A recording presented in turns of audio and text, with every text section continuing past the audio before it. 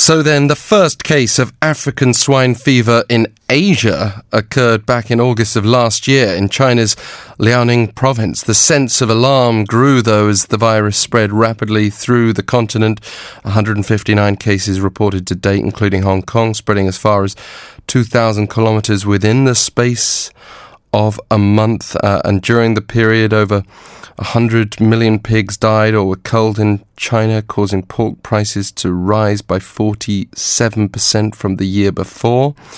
We're now just dealing with the beginnings of our own outbreak. So against that backdrop, let's welcome in Vincent Teer, Beek, journalist and editor at Pig Progress, who specialises in the global swine business. And good morning to you from Seoul. Good morning, good evening from the Netherlands. I mean, you're in the fairly unique position of charting this outbreak right from the beginning. Can you update us about ASF spread? Well, you've given a good overview of what happened in a nutshell in your introduction. It's been in Asia since 2017, even because the virus also was present in Asian part of Russia, so to say, but that didn't alarm many people until it indeed entered Liaoning province in the north of China. Ever since it spread to 10 countries off the top of my head, including China, Mongolia, Vietnam, Cambodia, Laos, Burma, Myanmar, of course, North and South Korea. I think I have them all then. And the Philippines also recently. So I don't think that it will end there. You recently travelled to China to attend the Animal Disease and Biosecurity Forum, I understand. What was discussed during that opportunity? Well, I attended VIV Qingdao, which is an international trade show, and it had a site symposium also dedicated to health and biosecurity. It covered a wide range of topics, not only African swine fever, but also other things like general biosecurity, for instance. And one of the things that was also remarkable was, I think, a Chinese professor who discussed how to deal with African swine fever, and he had some other insights as to what in Europe professors would recommend. The frightening thing about African swine fever is the risk of contagion. And is the fatality rate among pigs relatively high in Asia? Is there any difference there? Well, essentially no, but it depends which kind of animals contract the disease. It's both possible that the virus occurs in wild boar or it occurs in domestic pigs. They could be held in farms, in sophisticated farms, but also in backyard farms.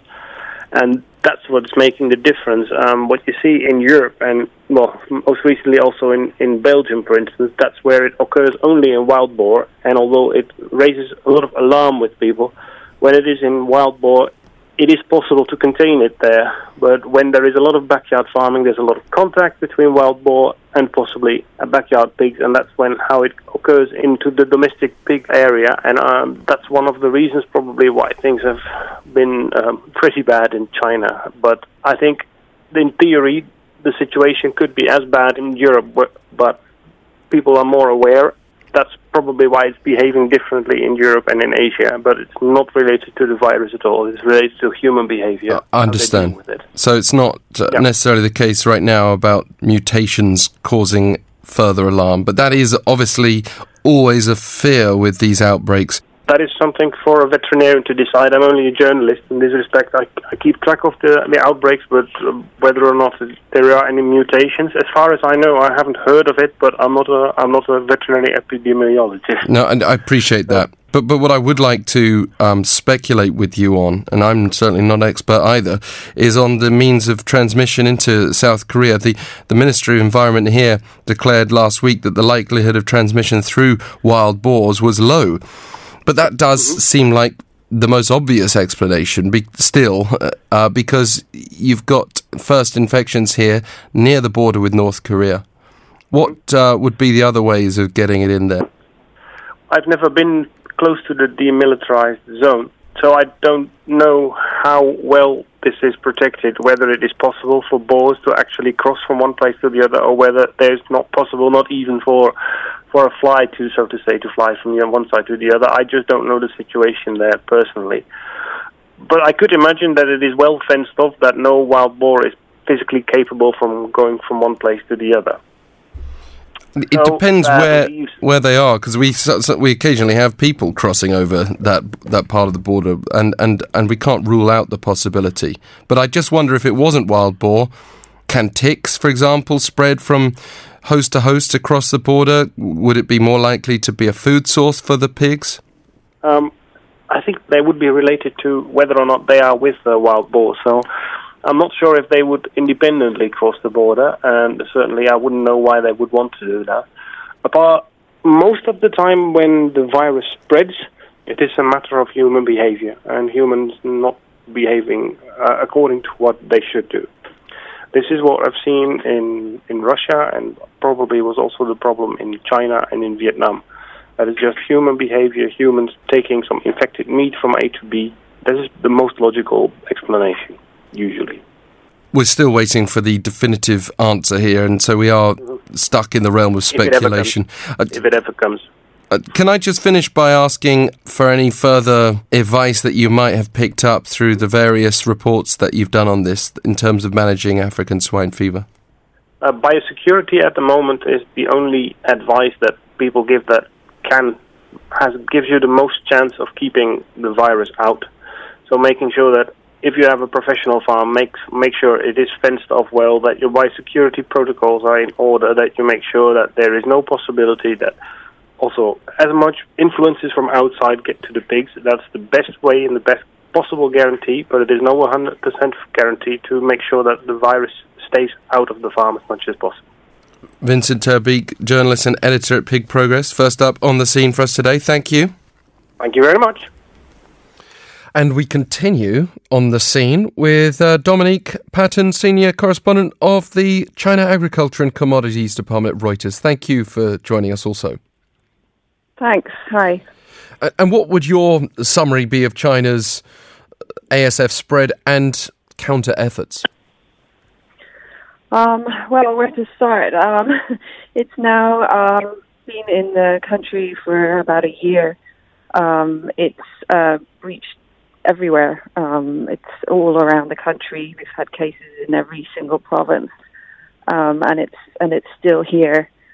Most people believe that it's really endemic now, so we're not going to get rid of it. So it's now just up to farms to try their best to keep it out using biosecurity measures, as Vincent said earlier. We don't see too many outbreaks being reported anymore by the government, but they are giving us updates every month on the size of the herd, which is declining pretty rapidly. So in August, they said the total herd had dropped by 38% compared with a year ago, which is pretty huge for a country like China that has half the world's pigs. Absolutely. I mean, that has just so many implications. The basic economics of it, the impact on pork prices, and so on. But they must be furious, aren't they, behind the scenes, if this is the suggestion that people and mismanagement is behind the continued spread, and just to accept that it's now endemic. What sort of culpability has there been behind the scenes? Well, they have gone after some people in the supply chain who haven't followed the law. There's a lot of middlemen in this country, and some people have been caught moving pigs around when they didn't have permits, or there have been people issuing fake permits. People selling pigs with the disease, but in general, I think a lot of it has just been covered up. It's a huge country with a lot of players and and it's very fragmented business, and it's pretty difficult to catch everything. So yeah, I think also the central government probably didn't realize how bad the situation was and how out of control it was. So, but that's pretty clear to see now with prices moving the way they are. How challenging is it for you to report on the scale, considering the fear that the outbreak has actually been much worse than what's been officially documented? It's very challenging. there aren't many of us covering this area, and we don't get out to every part of the country, and people don't want to talk about it. So it has been very difficult. So, but we've used sort of other ways to kind of try and assess the extent of the spread. We've talked to suppliers, so companies that sell feed or sell other ingredients or vaccines to farms, and they give us an idea of how bad it is because they see it very clearly in their sales. So that's been one way we've tried to assess the extent of the outbreak. And I think now the government data is starting to show how bad it is. On September 3rd, so just a matter of less than a month ago, China released a notice to stabilise pig production, introducing measures including the provision of subsidies for mandatory culling, the facilitation of temporary loans for breeding and large-scale pig farms. How much of a grip is there right now on the situation? They're really paying attention to it. They're very, very focused on improving or rebuilding the pig herd. So they're doing, everything they can to encourage farmers to start breeding again. So I would say they're very focused on raising supplies, not so much. They haven't changed the measures for tackling the disease spread, I would say. So I think, that's going to continue. But they are very, very focused on rebuilding the pig herd, but that will take quite a bit of time. And a lot of farmers are quite nervous of rebuilding or restocking farms where they've had outbreaks, understandably. If you can't be sure if you've really got rid of the virus. So why would you put new pigs back into a farm? So I think they're very, very focused on rebuilding the herd now because prices are really getting very high.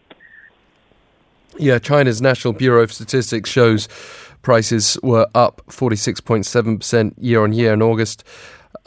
But we've also seen China News One blaming the US trade war for the further toll. And there will be efforts to look presumably at other sources of supply in addition to encouraging these farms to quickly breed more pigs. Yes, they are going to. They are already opening more markets to import. So we are going to see more and more countries, I think, getting approval for additional plants to ship meat to China. But there just isn't enough meat in the world to supply China. We eat half of the world's pork here, so you can't. There is only a limited amount of products that can be shipped from everywhere else. So it's not going to fill the gap. Well, a hugely challenging situation to say the least. I think we've definitely got that impression from you today, Dominique. Patton, Senior Correspondent for Reuters based in China. And thank you also for being on the scene for us today. Thank you.